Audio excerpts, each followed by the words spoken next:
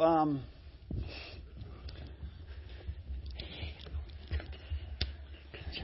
Good job. It's totally fine. I got it.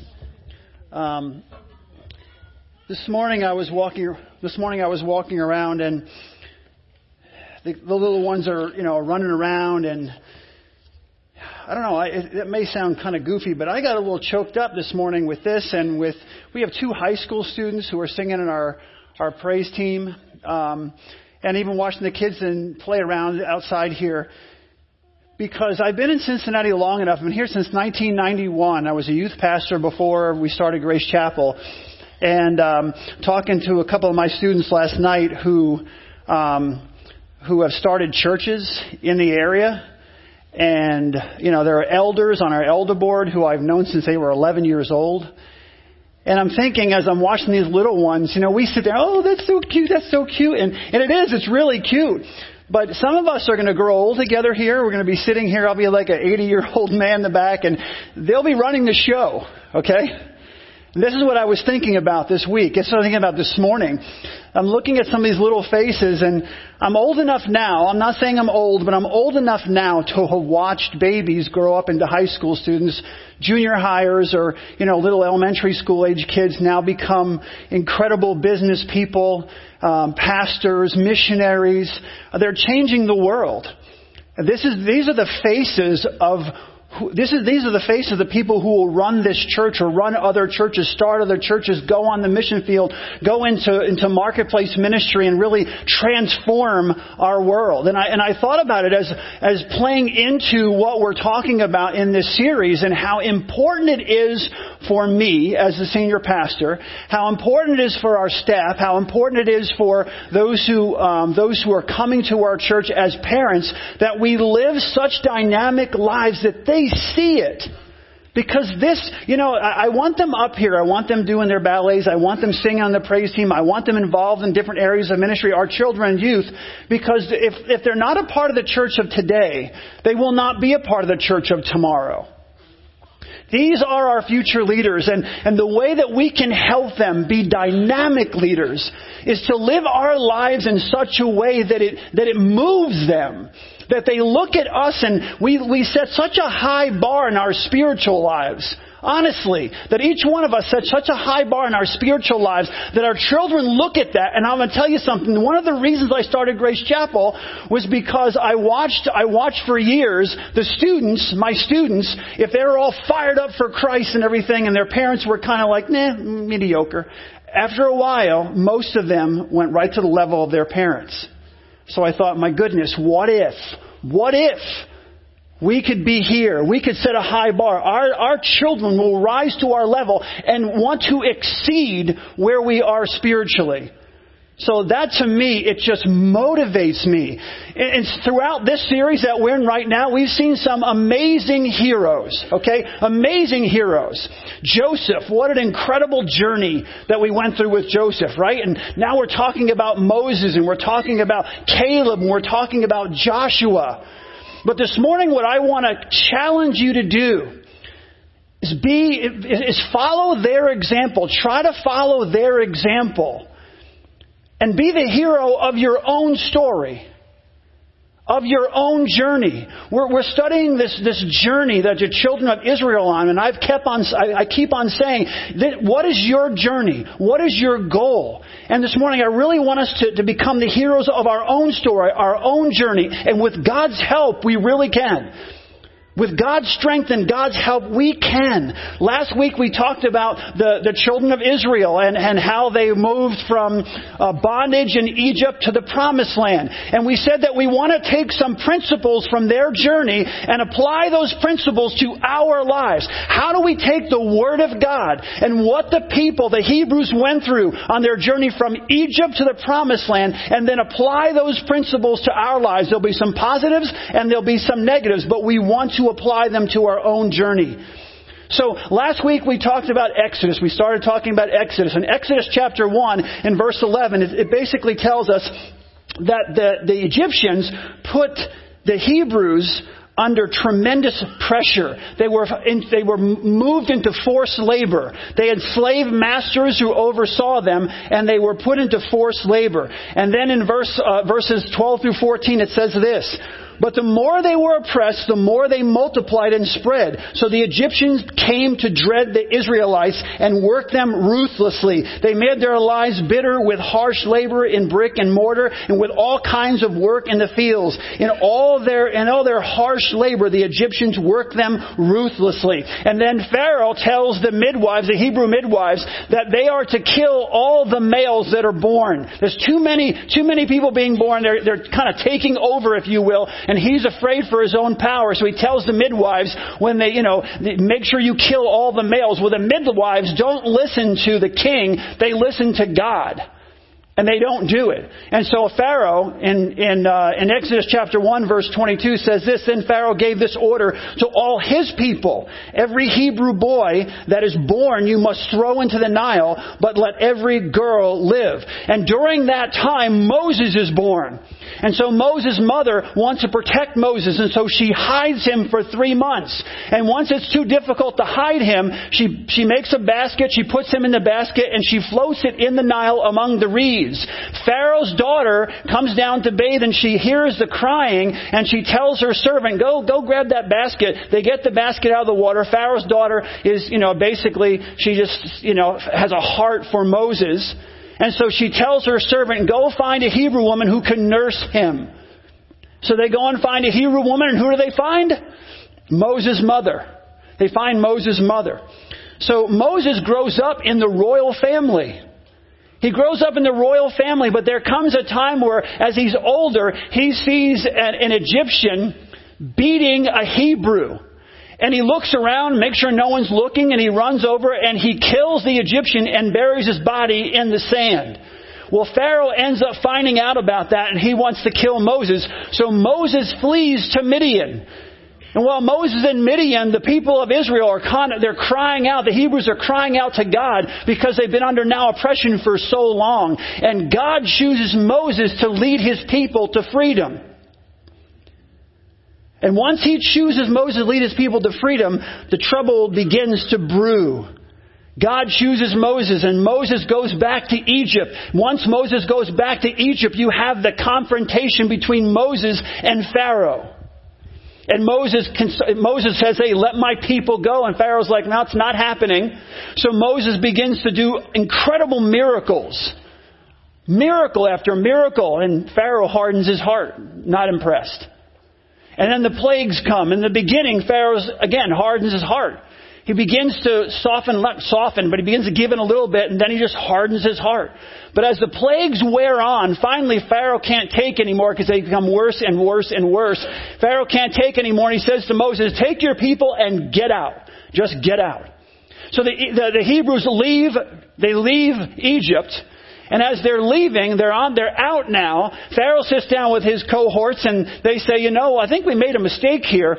All this forced labor is now gone. Our labor force is completely gone. So Pharaoh gathers up his army and he goes after the Hebrews. And so here's for us and for them, okay, but for us now, this is where the journey truly gets real. So you've set your goals, right? If you're here for the first time, what we're doing is we're setting some goals, some personality issues we need to deal with, some sins in our lives, some habits we need to break. What is it that's holding us back from being the person that God created us to be? But see, now the journey, we started this journey about over a month ago, and now this journey is getting more real because we said, here comes Pharaoh, right? Here comes the enemy. We've set our goals.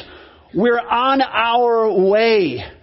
And now the battle truly begins. Here comes Pharaoh. Here comes the enemy in your life. You've set your goals. You kind of laid it out. Maybe you're going through a Bible study. Maybe you're reading up on some areas. Maybe you're going to counseling, whatever the case may be. But the enemy now knows that you're trying to overcome something that's been holding you back. And now the battle truly begins because the enemy will do anything they can to stop you from achieving that goal. So now you have to face your fears. Now you have to face your enemy. Now you have to face your past.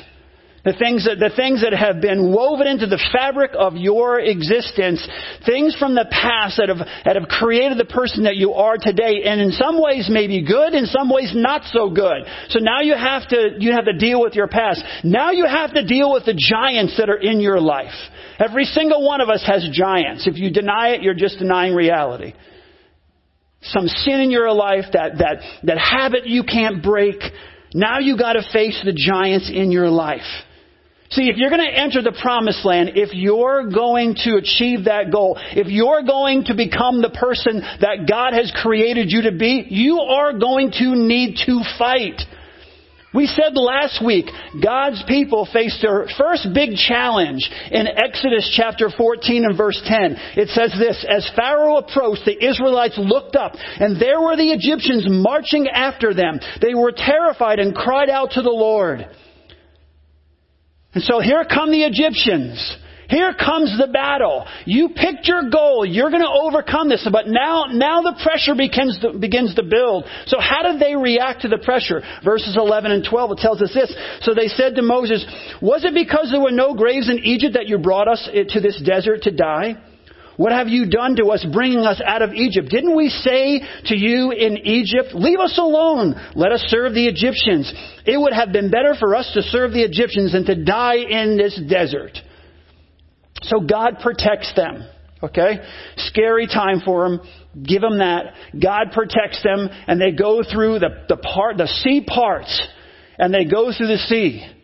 But then the Egyptians come. The Egyptians are coming after them. And as they pursue the people of Israel, God then closes the mighty waters, the mighty sea, and closes in and basically wipes out all the Egyptians. Wipes them out. And in Exodus chapter 14 verse 31, once the Israelites see this, they're seeing what's happening. They get through on basically they got through on dry land. And the Egyptians come in, God closes the waters. They're awed, and they say in Exodus 14:31, and when the Israelites saw the mighty hand of the Lord displayed against the Egyptians, the people feared the Lord and put their trust in Him and in Moses, His servant. So last week, I moved the story forward to the book of Numbers. We started talking about Moses and Moses sending out the leaders, the 12 leaders. So you have these 12 leaders Moses sends into the promised land to spy out the promised land. And we said that the first principle that we can glean, that we need to glean from their journey is belief. We need to have faith. We need to have a strong belief in the power of God. We have all seen God do miraculous things in our lives. If you're an older Christian, you just think back. Sometimes you get frustrated and you can't see God and you can't feel God and you can't hear God in your life. But if you just think back of what He did for you in the past, it brings you that strength. I was thinking about it actually this past week. All the miracles that God has done in this church and in my life personally over the last just couple of years. And I was just thanking Him. We need to have belief that God is strong enough to get us through whatever challenges that we are going to face on this journey. But there's another principle that we can glean from this. And the other principle is that if you're on this journey, what we can learn from their journey is that there needs to be an exodus, the courage to leave. Think about that. There you are. You set your goals. You've laid them out. But there needs to be an exodus in your life. There needs to be the courage for you to step out and actually start living out what God has called you to live. Actually step out and say, Lord, I'm going to face this giant. I'm going to face my past. I'm going to face this difficulty. You need to step out in courage and actually leave. It's often difficult for us as people to leave our present situation. I want you to think about this. Think about the people that you know. Think about your own life. It's often difficult for us to leave our present situation. Even when things are really difficult, even when things like you're in a really difficult, challenging job, or you're in an abusive relationship. Even when things are difficult, for so many people, present pain is better than an unknown future. People stay where they are their entire lives sometimes. Why? Because the unknown, present pain, what I'm in right now, what I'm dealing with right now, for so many people is better for them than an unknown future. The fear, Satan has gripped them and has lied to them and told them, if you step out, it'll be even worse for you. And so people think to themselves, I know it's terrible. I know it's horrible. I know I'm not living out the life I wanted to live, but present pain is better than an unknown future. And they don't say it that way, but that's exactly what they think. The children of Israel were in slavery in Egypt. They were in slavery. Ruthless. They said the Egyptians were ruthless. They kept on pouring more and more difficult labor upon the Hebrews. And the children of Israel are in this situation, yet faced with the unknown. What do they say when they start thinking about the future? Let's go back to Egypt. Let's go back. We were slaves. They were slaves under terrible oppression. Yet when they face the unknown, their response is, let's go back. See, to achieve our goals, we need to have the courage to leave and to walk in a new direction.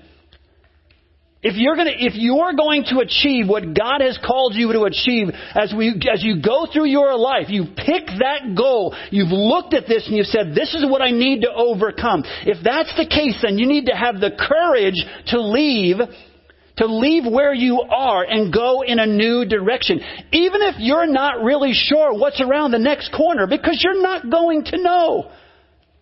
You're not going to know what's around the next corner. How many of you have started businesses? You're all excited. You start a new business. You have to step out. It's a journey. You have to have the courage to step out and actually put a lease on that building. Decide that you're going to invest your time and your resources. It takes the courage to step out and do that, even if you don't know what the end result is going to be.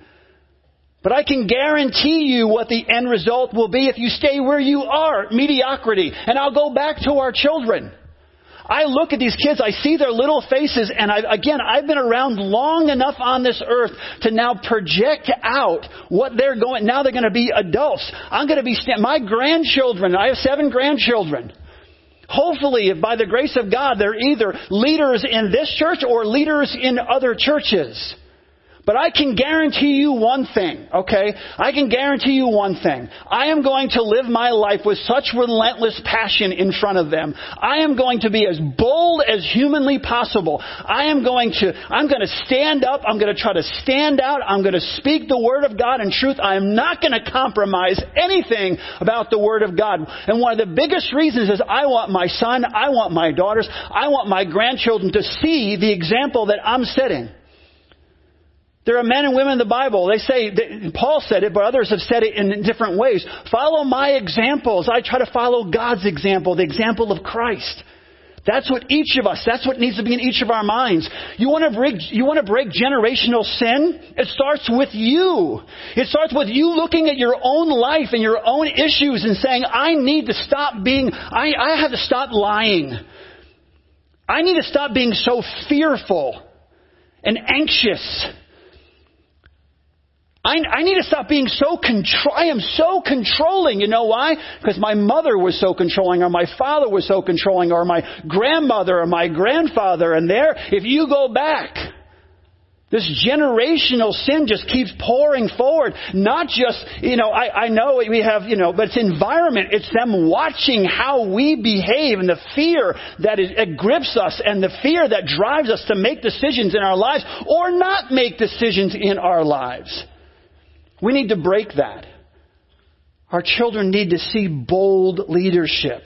We need to have the courage to leave and walk in a new direction, even if we don't know what's around the next corner. You know why the journeys are sometimes so difficult? Because we don't like change. We just made this section right here. A lot of you, first time you're sitting in this section, that's full change. It's like you walked in, you're like, some people they're like frozen. Mannequin, whatever thing they do now. Wait, it used to be different. am I supposed to sit in this section or that section, right? I mean, you come in, if you move sections sometimes, I'm thrown completely off. I'm looking up, wait, why are you over here? You usually sit over there. You know, we don't like change. Let me illustrate. I love this illustration. The U.S. Standard Railroad gauge, the distance between the rails, okay? You say the tracks, okay? Distance between the rails is 4 feet, 8 1/2 inches. Why such I'll read it to you. Why such an odd number? Because that's the way they built them in England. And American railroads were built by British expats. Why did the English adopt that particular gauge? Because the people who built the pre-railroad tramways used that gauge. They in turn were locked into that gauge because the people who built the tramways used the same standard and tools that had been used for building wagons, which were set on a gauge of 4 feet, 8 1/2 inches. Why were the wagons built to that scale? Because with any other size, the wheels did not match the old wheel ruts in the road. So who built these old rutted roads? The first long-distance highways in Europe were built by Imperial Rome for the benefit of their legions. The roads have been in use ever since. The ruts were first made by Roman war chariots. 4 feet, 8 1/2 inches in the width of a chariot needed to be that wide to accommodate the rear end of 2 war horses. So our railroads are all built that way because of the rear ends of 2 war horses. Okay? Think about this. People don't like change. 4 feet, 8 1/2 inches, that works. That's how wide the trains are. We had wider, more luxurious trains, right? But no, it's got to be 8, right? 4 feet, 8 1/2 inches. Because that's where the ruts in the road were. Keep that in your mind. That's how the ruts in the road were laid out. The ruts in the road. 4 feet, 8 1/2 inches. We're going to stick with that. We need to let go of our past. We need to get our wheels out of the rut. We need to follow a new path. Therein lies your problem. Great-grandfather, your grandfather, your father, and now you. All have the same bad habits. All have the same besetting sins. 4 feet, 8 1/2 inches of sin. The wheels have been laid in the rut. Why change things now? And you continue the same pattern. You need to let go of your past. You need to cut that off. You need to get your wheels out of the ruts in the road, and you need to put them on a new path. There needs to be a decision to make it happen in the power of God. That needs to be a decision that you make this morning if you haven't made it already. I am getting my wheels out of the rut. We need to have this willingness to step out in faith. Listen, sometimes you need to go through the desert to reach the promised land. In order to get to the mountaintop, you need to go through the valley. You are going to have to be strong. Maybe stronger than you've ever been in your entire life. This is our time. This is your time. We're talking about the journey of the Hebrews from Egypt to the promised land. But honestly, what we're really talking about now in 2016 is your personal journey, and what you can learn from their personal journey. My personal journey, and what I can learn from their personal journey. And in order for me to accomplish what God is calling me to accomplish, it's going to take strength, and maybe more strength than I've ever had in my life. See, we need to be heroes of our own story. You need to be the hero of your own story. This is your story.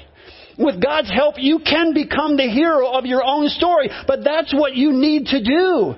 Remember, other strong leaders, some of you are followers, and that's okay. When it comes to this, though, when it comes to your own personal issues, when it comes to overcoming them, other strong leaders can only lead you so far. Then it's up to you. Then it is up to you to claim it, to stand up and turn your dreams, turn your goals, turn your vision into a reality. No one else can do that for you.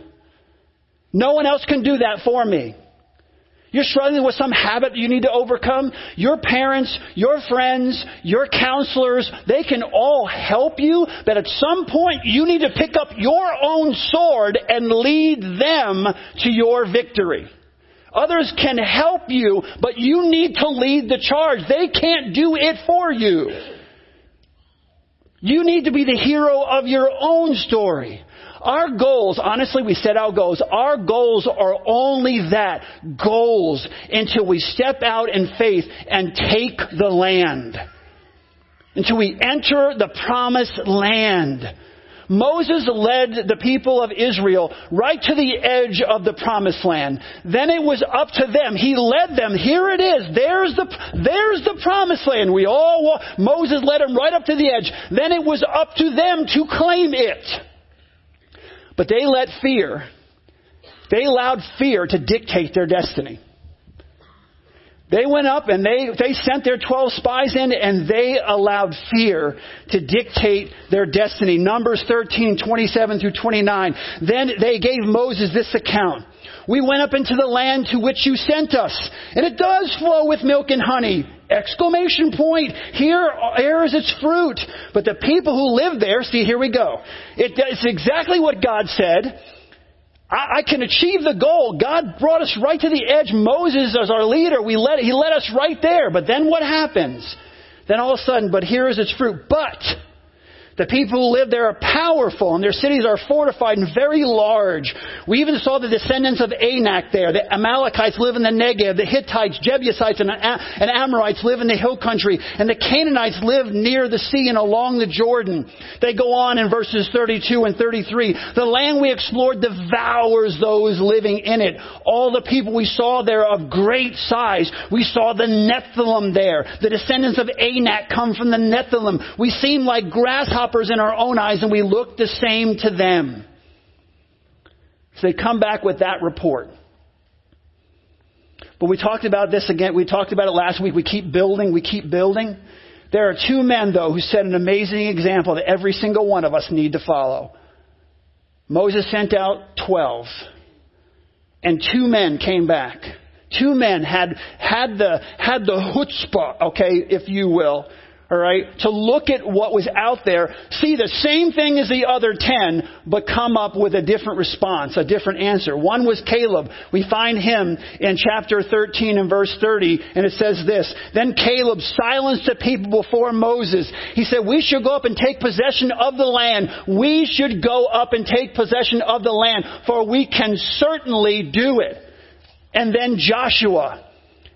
In Numbers chapter 14 and verse 6, it says, Joshua son of Nun and Caleb son of Jephunneh, who were among those who explored the land, tore their clothes and said to the entire Israelite assembly, the land we passed through and explored is exceedingly good.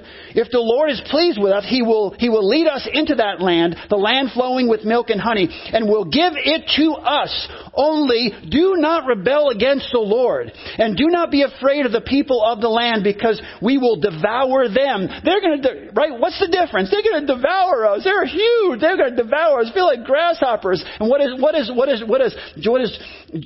Joshua say? He says, we will devour them. Their protection is gone, but the Lord is with us. Do not be afraid of them. But again, present pain is better than an unknown future. Whose stupid idea was this to bring us this far? We should go back. We're all going to die. We're all going to die. We're all going to die in the desert. Oh, it's terrible. Moses, what an idiot. Well, you fool. You and Aaron are both fools. We should choose somebody else and go back to where we came. We should go back into slavery. And we sit there as now in 21st century and read this and go, what is wrong with those people? But then you have to turn the mirror to yourself and say, what's wrong with me? I do the same exact thing. God calls us to do something miraculous. Oh man, we don't have enough money to do that. What about the insurance? And how about this? And what if this happens? And what if that happens? And what if this goes wrong? And what if I step out and do this and someone laughs at me? And what if people don't? And whatever. And we come up with all these reasons and say, whose stupid idea was this? Let's just sit quietly and be left alone. See, unlike the rest, Caleb and Joshua saw the challenge through the eyes of faith. They saw that challenge to the eyes of faith. They realized if you're going to try to reach a goal, if you're stuck in a rut right now, some of you are stuck in a rut. And if you're going to achieve the goal, if you're going to get out of this rut, there's no room for fear and there's no place for intimidation. And you may be fearful. Go anyway. Do it anyway. And you may be intimidated, but do it anyway. You know, I told the story before, so I'm not going to get very long. You know how I overcame my fear when I became a Christian? Every single time someone asked me to do something that I was afraid to do, I said yes. Every single time. I don't care what it was. Maybe nervous, started getting those butterflies, started getting anxious and worried. I said yes right away. Why? Because no one's going to dictate my destiny but God alone. I overcame my fear by saying yes to everything that made me afraid. You cannot let fear and intimidation stop you from doing what God has called you to do. There will be giants. But they were ready to take on the giants and claim God's promise. These two were ready to take them on and just claim what belonged to them. They stood tall and they challenged the people to take on the grand vision of walking and taking over the promised land. So the people were challenged and they were encouraged and inspired to be a part of it. And they were all enthusiastic, right? And they were ready to march into the promised land. Wrong. Remember we said in Numbers 14:10, it says, after they get up, this Braveheart kind of speech, we can do it. Let's take it. We'll wipe their power is gone. And if God is with us, we can do it, And you're going to be laying your deathbeds when you're very old and look back and say, this was our opportunity. And they did. Remember what happened to them? We'll get there next week. But that's exactly what happened. But instead of saying, yes, I agree with these two, this is what they said. But the whole assembly talked about stoning them. That was their response. They're done. They're picking up stones. Let's get these guys out of here. You know what I mean? Why would we want to follow them? Those people are gigantic. We can't do that. We can't overtake those folks. Here's the thing. Those who want more from their Christian lives, hear me out, often bother other Christians. Those who want more from their Christian life often bother other Christians. If someone's running, those who are not stick out. And that's annoying to people. They don't, you're all passionate, you're all fired up, and they stick out. Your passion becomes inconvenient. Your passion makes them uncomfortable. So they want to stop you or at least slow you down to a walk or something. They don't other believers don't like that. Stop getting so excited about your faith, they say. They're going to think people are going to think you're some kind of radical. Just stay here with us where it's safe. Calm down. It's just religion. It's just a nice thing that we do. We're religious people, so just calm down. Stay here where it's safe with us. Listen to me. If you try to take your wheels out of that rut, something bad might happen. It's always been 4 feet, 8½ inches. What are you doing, man? Right? What are you doing? It's always been this way. We've always done it this way. Just stay here with the rest of us. Calm yourself. Just settle down like everyone else. You need to remember, if you're on this spiritual journey, if God has called you to be on the spiritual journey, the victory is yours to claim. You may have to invade new territory that you're not comfortable with. There are some things that are going on in your life and you need to go in there and figure out when someone pulls on that string, it really hurts, it really bothers you. When they push that button, you really overreact and you have to ask yourself, why do I feel the way I do? Why do I react so aggressively when someone does this or says that? Ask yourself the question, then figure it out.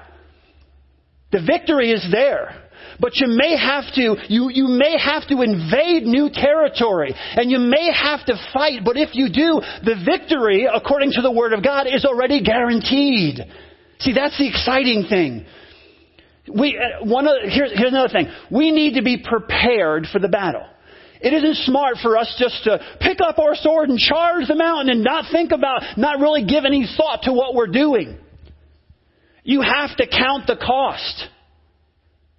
You have to think through what you're doing, and you have to count the cost. You need to, if you will, you need to go spy out the land. Caleb and Joshua spied out the land. They knew the cost, but they were willing to pay the price. That's the difference. They counted the cost, and that's what we need to do. We need to count the cost. We need to realize if I pick this fight, if I pick this battle, it's going to cost me something. Count the cost. But they counted the cost and were willing to pay the price. They understood with a battle comes losses. They understood if you guys choose to make noise in this area of your life, you're going to attract attention. When you sat there quietly in your seat and didn't bother the enemy, you were no threat to the enemy. But the moment you start talking about overcoming and achieving this goal, all of a sudden you attract attention. And when you attract attention, you're going to have to fight. You're going to have to fight. We need to be faithful. And we need to claim God's promises.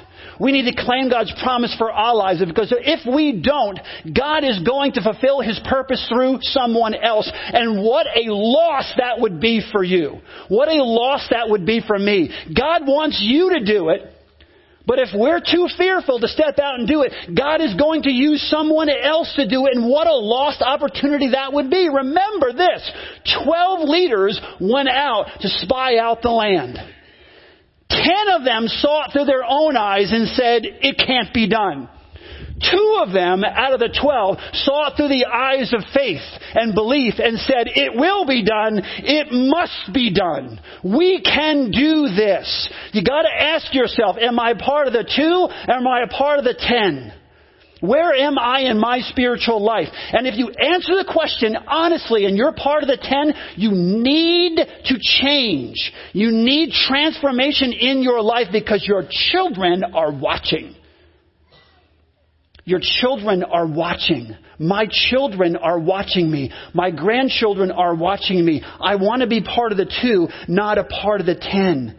When God shows us His plan, we all need to see it through the eyes of faith. Let's not be like the multitudes, like the 10. Here's what happened when God gives the multitudes a vision. They take a step back and first they look at it and they think, man, they are all negative about it. Can't be done. And they look at this, then they count the number of people there are. And they look at their size, right? They look at their size and they compare the odds and they weigh the obstacles. And then they become fearful and frustrated and they're defeated. They become fearful and frustrated and they end up just letting it go. And becoming, just losing the battle before it even starts. When God calls you, what is your response? God calls you to change. You need to overcome these things in order to be the person God created you to be. So when God calls you, what is your response? Listen, what obstacles stand in your way? What giants make you feel like grasshoppers? That's the question you need to answer. What giants in your life today, now, are making you feel like a grasshopper, shrinking back, and it can't be done, and I'm not able to do it? God wants to use you. The question is, what is holding you back? What is holding you back? Last week I said that if you're going to fulfill your goal, if we are going to enter the promised land, we are going to need to take it by force. The enemy's not going to let you just walk in and take it. But see, here's the thing. That belongs to you. That is your birthright. What I'm talking about here, entering the promised land, is becoming the person that God designed and created you to be and fulfilling the purpose that He has for your life. That is your birthright. But the enemy's not going to just hand it over to you. You're going to have to take it by force. We can do it together. We can all do it together. But in each one of our lives, you're going to have to lead the rest of us. You need to be the hero of your own story.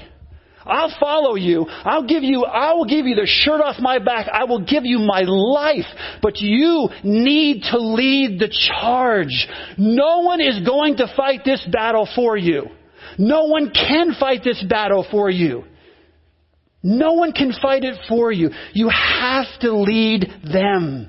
The late Christopher Reeve said this: a hero is an ordinary individual who finds the strength to persevere and endure in spite of overwhelming obstacles. I thoroughly and completely agree with him. With God's help, you need to be the hero of your own story. With God's help, you and I need to be the heroes of our own story. I don't care if you're 95 or if you're 5 and you're hearing my voice. You need to be the hero of your own story. And with God's help, you can be. Let's pray. God, thank you for this time that we can spend together. Thank you for the opportunity, Lord God, to think about our lives and to know that we are in a rut. Some of us are in a rut. Our wheels have been in that 4 feet, 8 1/2 inches rut for so long we can't even remember. That's basically our heritage. But this morning, Lord, let us picture in our minds with all of our strength picking up those wagon wheels and moving them onto a new road, a new path, the good way that you've designed for us. Let us be the heroes, Lord God. Give us the strength to pick up our wagon and move it into a new place, into a new path. Let us be the heroes of our own story. In Jesus' name.